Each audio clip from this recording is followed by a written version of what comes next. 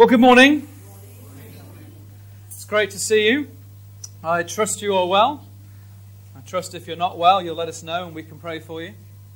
I want to do things a little bit different this morning. I want to mix things up a little bit, perhaps from the standard preach. This morning, I want to teach you how to fight. Can I have a volunteer from the congregation? No, I'm just kidding. It is interesting who raised their hands, though. Well, I'm going to teach you to fight. I'm going to teach you to fight like the Apostle Paul fought. Because in this chapter that we're going to look at together this morning, Paul is in full fight mode. And he was something of a born fighter, was Paul. I don't know how much you know about his history or background, but Paul was not the sort of man to take nonsense from anyone. In his younger days, Paul had been made aware of a man who started a revolution, a movement, if you will, and that movement was called the Way. And then those that belonged to that movement, they called themselves the followers of the Way, and they claimed to have discovered a Savior or a Messiah. But Paul was a clever man. He was well educated. He knew his scriptures well, and he knew that this man that they spoke of was no Messiah. He was no Savior. I mean, how could he possibly be? His revolution, his movement had ended in his execution by the Roman Empire. What kind of a revolution was that? He didn't save anyone. He didn't even save himself. Except that the followers of this Way were now claiming that their leader had actually saved himself, had actually risen from the dead. And they claimed that those who followed him would also be saved from death. And Paul had witnessed, he'd seen one of these followers, a guy called Stephen, have the audacity to stand before the high council, the Sanhedrin, and make these ridiculous claims. And then he watched as they became angry and they stoned Stephen to death. And it was in that moment that Paul decided to make it his mission to hunt down and destroy these followers of the Way. And so he goes from house to house and he drags people out onto the street and he tears them down and he carts them off to jail. And as I say, Paul was a good fighter. He fought hard and long, and he was the one who sought the authority from the high priest to expand the campaign. No longer just in Jerusalem, but in Damascus as well. But it was on his way to Damascus that Paul's war against the followers of the Way hit a snag. You see, much to his surprise, he ran into their leader, the very one who had been executed by the Romans. Awkward. The one that they called Messiah. And you see, in that moment, Paul's life was forever changed. And he adopted a new mission. Instead of trying to destroy the followers of the Way, he began instead to fight to introduce people to the Way and the truth and the life. He began to fight to introduce people to Jesus. And he fought hard. He fought harder than he ever had done before. But what he discovered as he did this was that the tools, the tactics, the weapons, the things that he had used in his previous war were no good in this new battle that he found himself in. And if he was going to win this battle, he was going to have to change his tactics. So this morning, as we read this next chapter, we continue our study in 2 Corinthians. I want us to look at some of these new tactics, some of these new weapons that Paul uses, and think about them and consider how we might use them for the battles that we find ourselves in as well. How's that for a juicy intro? All right? Good. So open your Bibles, 2 Corinthians chapter 10. If you haven't done so already, if you haven't got your Bibles, I will stick the words up on screen. Just in case you were unsure, all that stuff I've just told you about the Apostle Paul is 100% true. You can read it for yourself particularly in Acts chapters 7 through 9. And I encourage you to do so. And whilst Paul's battle against the followers of the way had only made it halfway to Damascus, this new battle went much further, in fact, all the way to Rome. And on his journey, one of the places he spent the most time was the city of Corinth in ancient Greece.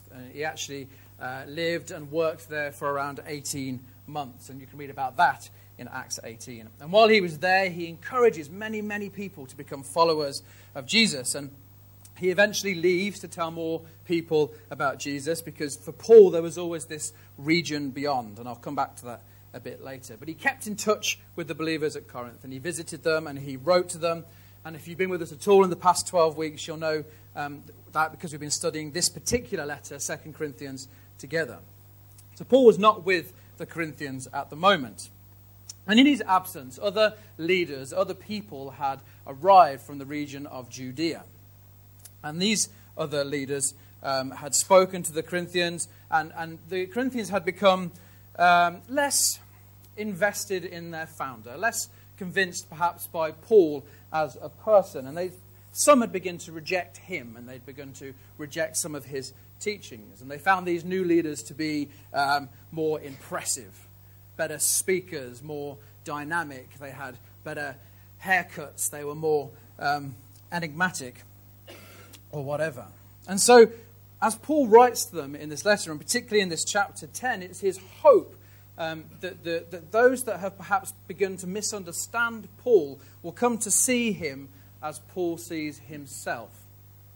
And Paul sees himself first and foremost as someone who is captive to King Jesus.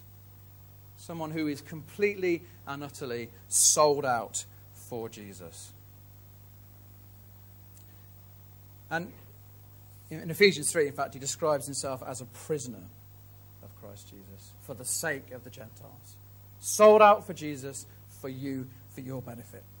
And of course, Paul's fear is that as the Corinthians reject him, they will begin to reject the things that he's taught them, the things that he has told them, and they will begin to reject Christ. And so with all of that in mind, let's dive into chapter 10. This is what he writes. By the humility and gentleness of Christ, I appeal to you. I, Paul, who am timid when face to face with you, but bold when towards you when away. I beg that when I come to you, I may not have to be as bold as I expect to be towards some people who think that we live by the standards of the world. For though we live in the world, we do not wage war as the world does. The weapons we fight with are not the weapons of the world. On the contrary, they have divine power to demolish strongholds. We demolish arguments and every pretension that sets itself up against the knowledge of God, and we take captive every thought and make it obedience to Christ. And we will be ready to punish every act of disobedience once your obedience is complete. Right, let's just pause there for a moment or two. And when you read this at home, I do encourage you to use the air quotes for timid and bold, just because I feel it injects the implied sarcasm in the text. And there's sarcasm there because Paul is beginning to answer some of the criticisms that the Corinthians have leveled against him. And one of the things that makes this part of the letter perhaps a little bit tricky to understand is that once again we only have Paul's response. We don't know exactly what's being said to him. We don't even know how that information has come to Paul. We don't know if they wrote directly to him with these complaints, or perhaps Paul had a conversation with one of his traveling companions.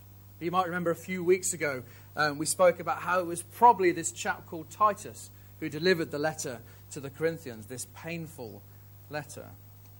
And you can imagine Titus getting back and Paul being like, oh, hey, Titus, how did it go?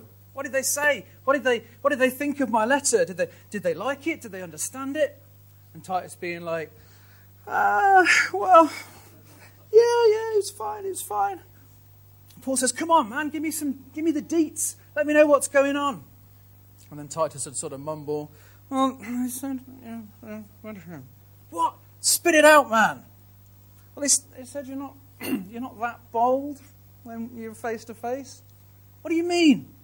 Well, I think you're kind of a bit timid, Paul, a bit of a wimp, you know? And like, if you'd been there, you wouldn't have actually said those things. What? Fetch my quill, Titus. Now, just to clarify, I don't know that conversation actually happened. That's my imagination running away with me. But my point is, there's an element of detective work that we need to do in the text today. So Paul hears these things, either in writing or through someone else, and he responds. And like I say, Paul is not one to shy away from confrontation. No, sirree, he is a fighter. And he knows that this section, these next few chapters, this next part of the letter is going to be tricky. It's going to be hard to write. And so right at the beginning here, he draws his first two weapons. He says, by the humility and the gentleness of Christ. I'll tell you what this reminded me of. Did anyone, when they were younger, ever watch a cartoon called He-Man and the Masters of the Universe? Just one. Two. Okay, you're being honest now. Good. You know when he's about to go into battle and he yells, by the power of Grayskull, I have the... No? Yep, good. Okay. And he pulls his sword out and his shirt rips off and all that. Well, Paul starts by saying, by the humility and the gentleness of Christ. Humility and gentleness. Not two characteristics commonly associated with confrontation, right? But definitely two characteristics that Paul had learnt from Jesus. You know, Jesus says of himself in Matthew 11, verse 29, take my yoke upon you. Let me teach you, because I am humble and gentle at heart, and you'll find rest for your soul. And you know, Paul, he's under attack. People are complaining about him. People are dragging his name through the mud. People are trying to tear him down and reduce him in the estimation of others. And his response, his first response, is humility and gentleness. That's kind of amazing, right? When someone criticizes you, I mean, let's make it personal for a minute. What's your first response? Is it humility and gentleness? Or something else? Do we perhaps fight criticism with criticism? Do we fight fire with fire? Well, what do they know anyway? What do you say about my hair? Maybe you should look in the mirror first. No, I wouldn't pay them any attention. But you know, the trouble with fighting fire with fire is that everybody gets burned. Paul explains this principle to his protege Timothy in his second letter to him, 2 Timothy 2, verses 24 to 26. This is what he says. A servant of the Lord must not quarrel, but must be kind to everyone, to be able to teach, be patient with difficult people, gently instruct those who oppose the truth, and perhaps God will change people's hearts, and they will learn the truth, and they will come to their senses and escape from the devil's trap, for they have been held captive by him to do whatever he wants. And you see, when we come back at people with criticism, when we face criticism and we respond with criticism, all we're doing in that moment is helping the enemy. We're fighting with the wrong weapons. And so Paul wants us to know that we need these new weapons in order to break free from these traps. So he continues in verse 2, doesn't he? I beg you that when I come I may not have to be so bold as I expect to be towards some people who think that we live by the standards of the world. And then, so using our detective hat again, we find another criticism here. It seems that some people, they think that Paul is too worldly. And this second criticism is linked to the first because they think he's only prepared to call them out in writing. In person, he's nothing like that. And Paul wants them to know that he would never, ever write anything that he is not prepared to say in person, to say face to face. He begs them, when I get there, I don't want to have to be as bold in person, but I will be if I need to be. You remember, Paul's not timid. Remember his background. And if I can just step away from the narrative slightly for a moment, I think there's a really important lesson for us here, a really good principle for life, and that is to never write anything that we're not prepared to say face to face. Now, admittedly, it's rare that we send letters today, but we do write a lot. We send text messages, we send emails, we use Twitter, we use Facebook. We post comments online. The younger generations particularly, but not exclusively. And I think the challenge for us is, are we the same people in our writing as we are in real life?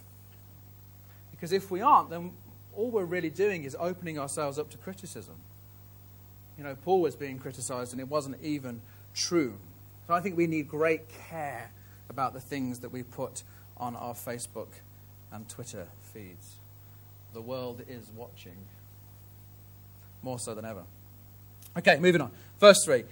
So he says, "For though we live in the world, we do not wage war as the world does. The weapons we fight with are not the weapons of the world. On the contrary, they have divine power to demolish strongholds." So I think it's important to recognize that Paul's defense in these verses is intended to show up the worldly tactics of his critics. As he talks about his approach to them, what he's really hoping that they will see is that those that have taken his place with them in Corinth are not behaving in the same way. They're using worldly tactics. And he talks about these weapons that he has. Well, what are his weapons? Well, he doesn't give us many details in these verses particularly. But he does mention them in other letters, other writings of his. And he does demonstrate them. He does live them throughout this letter. So in his letter to the Ephesians, chapter 6, he talks about the full armor of God. And this is what he writes. "Therefore, put on every piece of God's armor, so you'll be able to resist the enemy in the time of evil. And then after the battle, you will be standing firm." So when you put this on, when the attacks come against you, when things rise up to tear you down, you will remain strong, you will remain firm in God. He says, "Stand your ground, putting on the belt of truth and the body armor of God's righteousness. For the shoes, put on the peace that comes from the good news so that you'll be fully prepared. In addition to these, hold up the shield of faith to stop the fiery arrows of the devil. And put on salvation as your helmet and take the sword of the Spirit, which is the word of God." So this is Paul's armor of God. This is how he tries to live. And Paul describes these in Ephesians, but he also lives them through this letter that we've been reading together in Corinthians. So we just need to engage our memory for a minute. So he talks about the belt of truth. You know, Jesus describes Satan as the father of lies. And Paul wants to clothe himself in truth. And you might remember back in chapter 4, he says, "We have renounced the secret and shameful ways. We do not use deception, nor do we distort the word of God. On the contrary, by setting forth the truth plainly, we commend ourselves to everyone's conscience in the sight of God." He talks about the breastplate of righteousness. Your breastplate protects your vital organs from fatal blows. And we only achieve righteousness through Jesus. Remember, Jesus is the one that has saved us from death. And remember, he wrote in chapter 5, "God made him who had no sin to be sin for us, that we might become the righteousness of God." For shoes, he has the peace that comes from the good news. That means that he moves, as he moves into enemy territory, he takes the gospel with him. And remember, again, in chapter 5, he calls us Christ's ambassadors. Those that are to represent Jesus to the world. His shield of faith helps him in his doubts. Remember, in chapter 3, he writes, "We are confident in all of this because of our great trust in Christ through God." That's his shield. His helmet of salvation protects his mind and keeps him focused. Remember, in chapter 6, he writes, "As God's partners, we beg you not to accept this marvelous gift of God's kindness and ignore it." Keep your salvation at the front, on your head, ahead of you. And he quotes the prophet Isaiah. He says, "At just the right time I heard you. On the day of salvation I helped you." And he wants to live in the reality of that salvation every day. And finally, the sword, which is the word of God. Remember, in chapter 2, he says, "You see, we are not like the many hucksters who preach for personal profit. We preach the word of God with sincerity and with Christ's authority, knowing that God is watching us." And God is his measure, God is his standard. And we're going to come back to that at the end of the chapter. But the Corinthians, on the other hand, they used worldly weapons. Like I said, Paul is trying to show them up. Instead of the belt of truth, they used the suspenders of manipulation. Instead of the breastplate of righteousness, they used the sunglasses which reflect the image of success. Instead of the shoes of peace, they used the sandals of smooth words. Instead of the shield of faith, they used the bum bag of perceived power. Instead of the helmet of salvation, they used the trilby of arrogant authority. And instead of the sword of the word, they used the potato peeler of human schemes and programs. And Paul wants the Corinthians to know that these weapons are useless in the battle that they are in. He goes on to say, doesn't he, we demolish every pretension that sets itself up against the knowledge of God. We take captive every thought and make it obedient to Christ. Don't sacrifice your knowledge of God. Don't walk away from God. Don't be fooled by these things that are not as good as what you have. Don't let these other things lead you astray, but stand firm. Put on your armor. And you know, we demolish arguments because he who is in us is greater than he who is in the world. People can argue about the existence of God until they're blue in their face, but what they can't argue with is the difference that he has made in your life. The testimony that you have. And so he says we take captive our thoughts. We take captive our thoughts and make them obedient to Christ. Or as Paul later puts it when he writes to the Romans, do not conform to the pattern of this world, but be transformed by the renewing of your mind.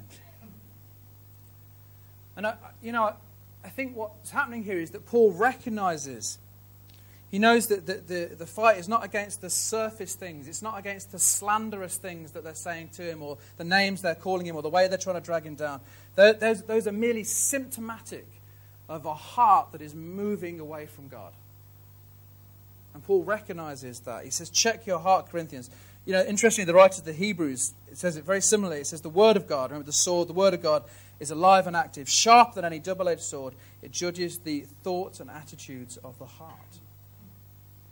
And often, you know, the battle begins in the mind. And as we allow ourselves to tolerate thoughts of lust or greed or envy or pride or unforgiveness, then very soon our actions follow suit.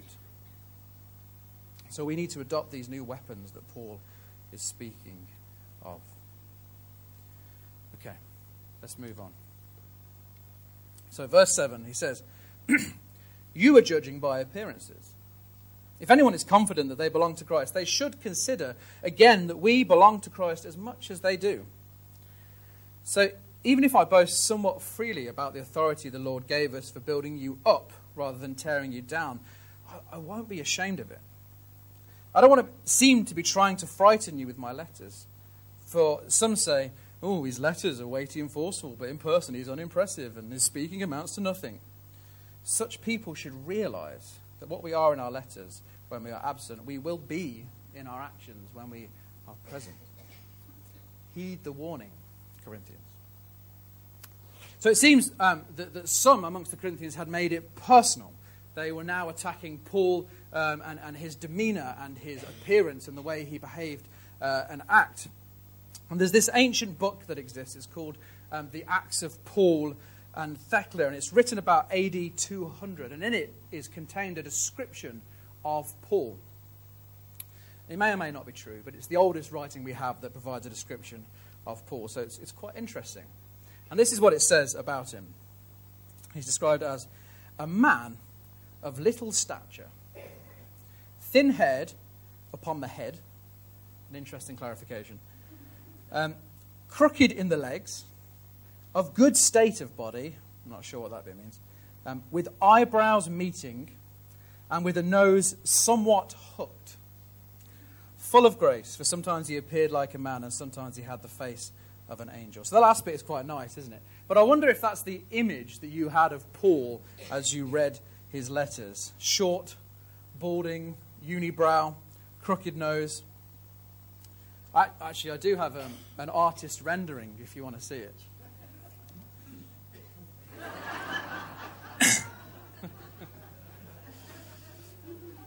There you go. You'll never see Despicable Me the same way again, will you? But you know, it's interesting, isn't it? I think what was happening to Paul here was no different from what happens today. If we're honest with ourselves, we can recognize it in our own lives. When we take a disliking to someone, we start to look for all the little flaws, all the little faults in them and their personality, and we try and tear them down. Oh, don't listen to them. They're too stupid, too fat, too slow, too intense, too crazy. And just like the Corinthians, we can make judgments based on appearances.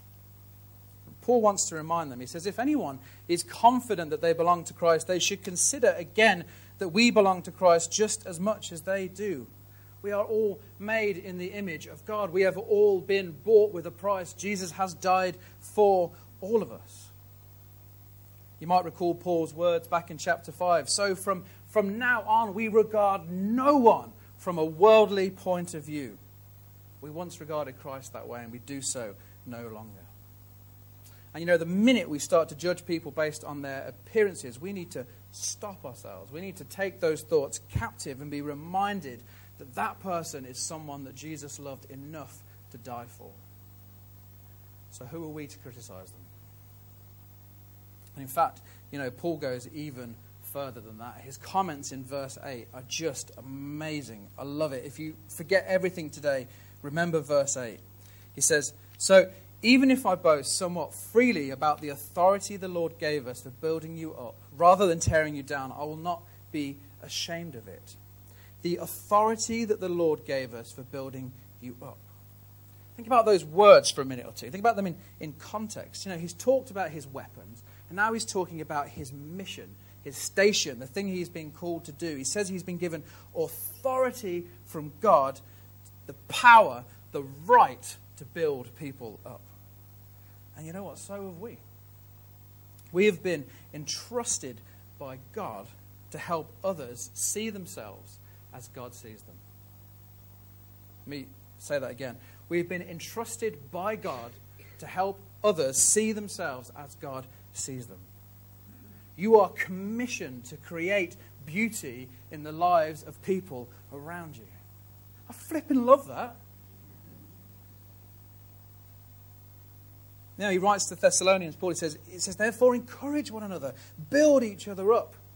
And as the Corinthians, they attack Paul, they try to tear him down, they try to reduce him in the estimation of others, they try to point out all his little faults and all the little things that are wrong with him. He turns around and he says, you know what? God has told me to build you up. That's what I'm going to do.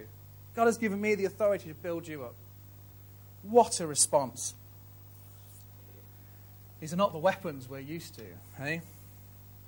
The world's going to tell us to tread on whoever we need to tread on to get ahead in the world, to use people, to put them down, to disregard them as nothing. But Jesus says, love each other as I have loved you. One of my all-time favorite quotes from Martin Luther King Jr. says, darkness cannot drive out darkness. Only light can do that. Hate cannot drive out hate. Only love can do that. When we fight fire with fire, everyone gets burned. All right? Paul continues. Verse 12. We do not dare to classify or compare ourselves with some who commend themselves.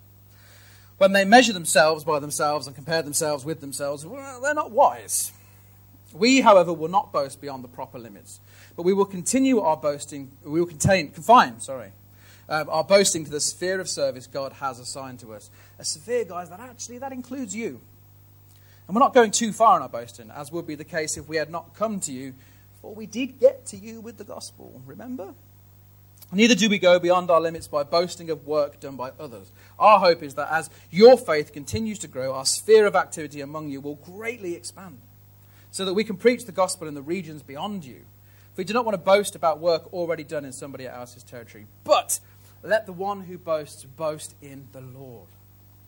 For it's not the one who commends himself who is approved, but the one whom the Lord commends. So as I mentioned at the start of the talk, Paul is the founder of the church in Corinth. He told them about Jesus. He saw God at work in their lives, and now he feels a responsibility to them. He wants to see them stick with God and not throw away their salvation and not be recaptured by the enemy. And his comments about not boasting about the work done by others, again, are probably a further comment on the leaders that have replaced him in Corinth at present. They're claiming authority over you, but they've done nothing for you. And he talks specifically about the measure. He says that they measure themselves by themselves. That means that they look around at each other and think about how well they're doing compared to those that are next to them. Well, I'm certainly doing better than him. I'm more successful than her. I've got more friends than them. I'm more popular, so I must be doing okay. And there's a cultural aspect to this as well, because Paul was a teacher, he was a rabbi, and rabbis often had an elevated view of themselves compared to others. In fact, they claimed that respect for a teacher should go beyond that than respect for a parent. There you go. Those of you that are teachers have just tuned in, haven't you? They claimed that a parent brings a child into the life of the world, but a teacher brings a scholar into the life of the world to come.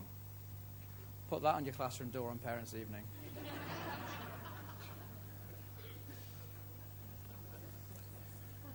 You see, the thing is, Paul wasn't into self-promotion. He wasn't into comparing himself to others either. He had one measure and one measure only, which is why he writes in verse 18, "For it's not the one who commends himself who is approved, it's the one whom the Lord commends."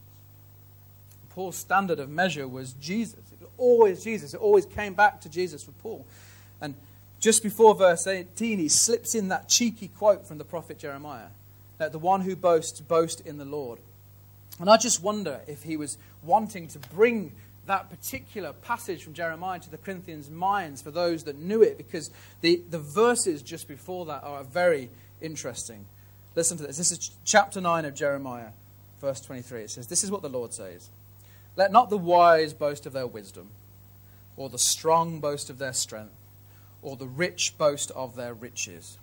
But let the one who boasts boast about this, that they have the understanding to know me, that I am the Lord who exercises kindness, justice and righteousness on the earth, for in these I delight, declares the Lord." It's in kindness, justice and righteousness that God delights, not wisdom, strength or riches, the very things the Corinthians were complaining to Paul about. And Paul says, I won't do it. I won't boast in my wisdom. I won't boast in my strength or my riches or power, but in Jesus. He's my only measure. Because when we compare ourselves to Jesus, we find that we quickly fall short, right? You might think you're an amazing footballer, but what happens when you compare yourself to Messi? You might think you're a great singer, but what happens when you compare yourself to Aretha Franklin? Or a great driver, but what happens when you compare yourself to Lewis Hamilton? The boasting stops. And the same thing happens when we compare ourselves to Jesus. So Paul says, I won't boast in me, but I will boast in him. Okay, let's bring this into land. So for Paul, the battle goes on. Did you catch verse 15? He says, our hope is that as your faith continues to grow, our sphere of activity amongst you will greatly expand, so we can preach the gospel in the regions beyond you. He is ready. He is ready to move on. He is ready to continue this fight. He is armed. He is good to go with humility and gentleness, with the belt of truth, with the breastplate of righteousness, with the shoes of peace, with the helmet of salvation, with the sword of the word, and with the authority to build people up and not tear them down, boasting in the Lord as he goes. And when I was younger, I used to really, really love kung fu movies. I still do, to be honest. But there's always a scene in the movies where the hero goes to train, where he has to learn how to be a ninja or a warrior or a Shaolin master or whatever it might be. And he goes to study under a master, and it always takes place in the form of a training montage. Right? You remember training montage from 80s movies? And it shows the hero practicing with these new weapons, these new skills, and they go from someone who's kind of useless to a master by the end of the montage, because they practice and they practice and they practice. And it just made me think this week, because in this chapter we see Paul under attack. And as he's under attack, we see Paul's training kick in. He stands firm in his salvation, and he responds with gentleness and humility. And my final thought today is, how well practiced are we? How well trained are we? How well are we prepared to respond when attacks come in our life? When we are criticized by others, when we are torn down by others? Because, make no mistake, attacks are going to come.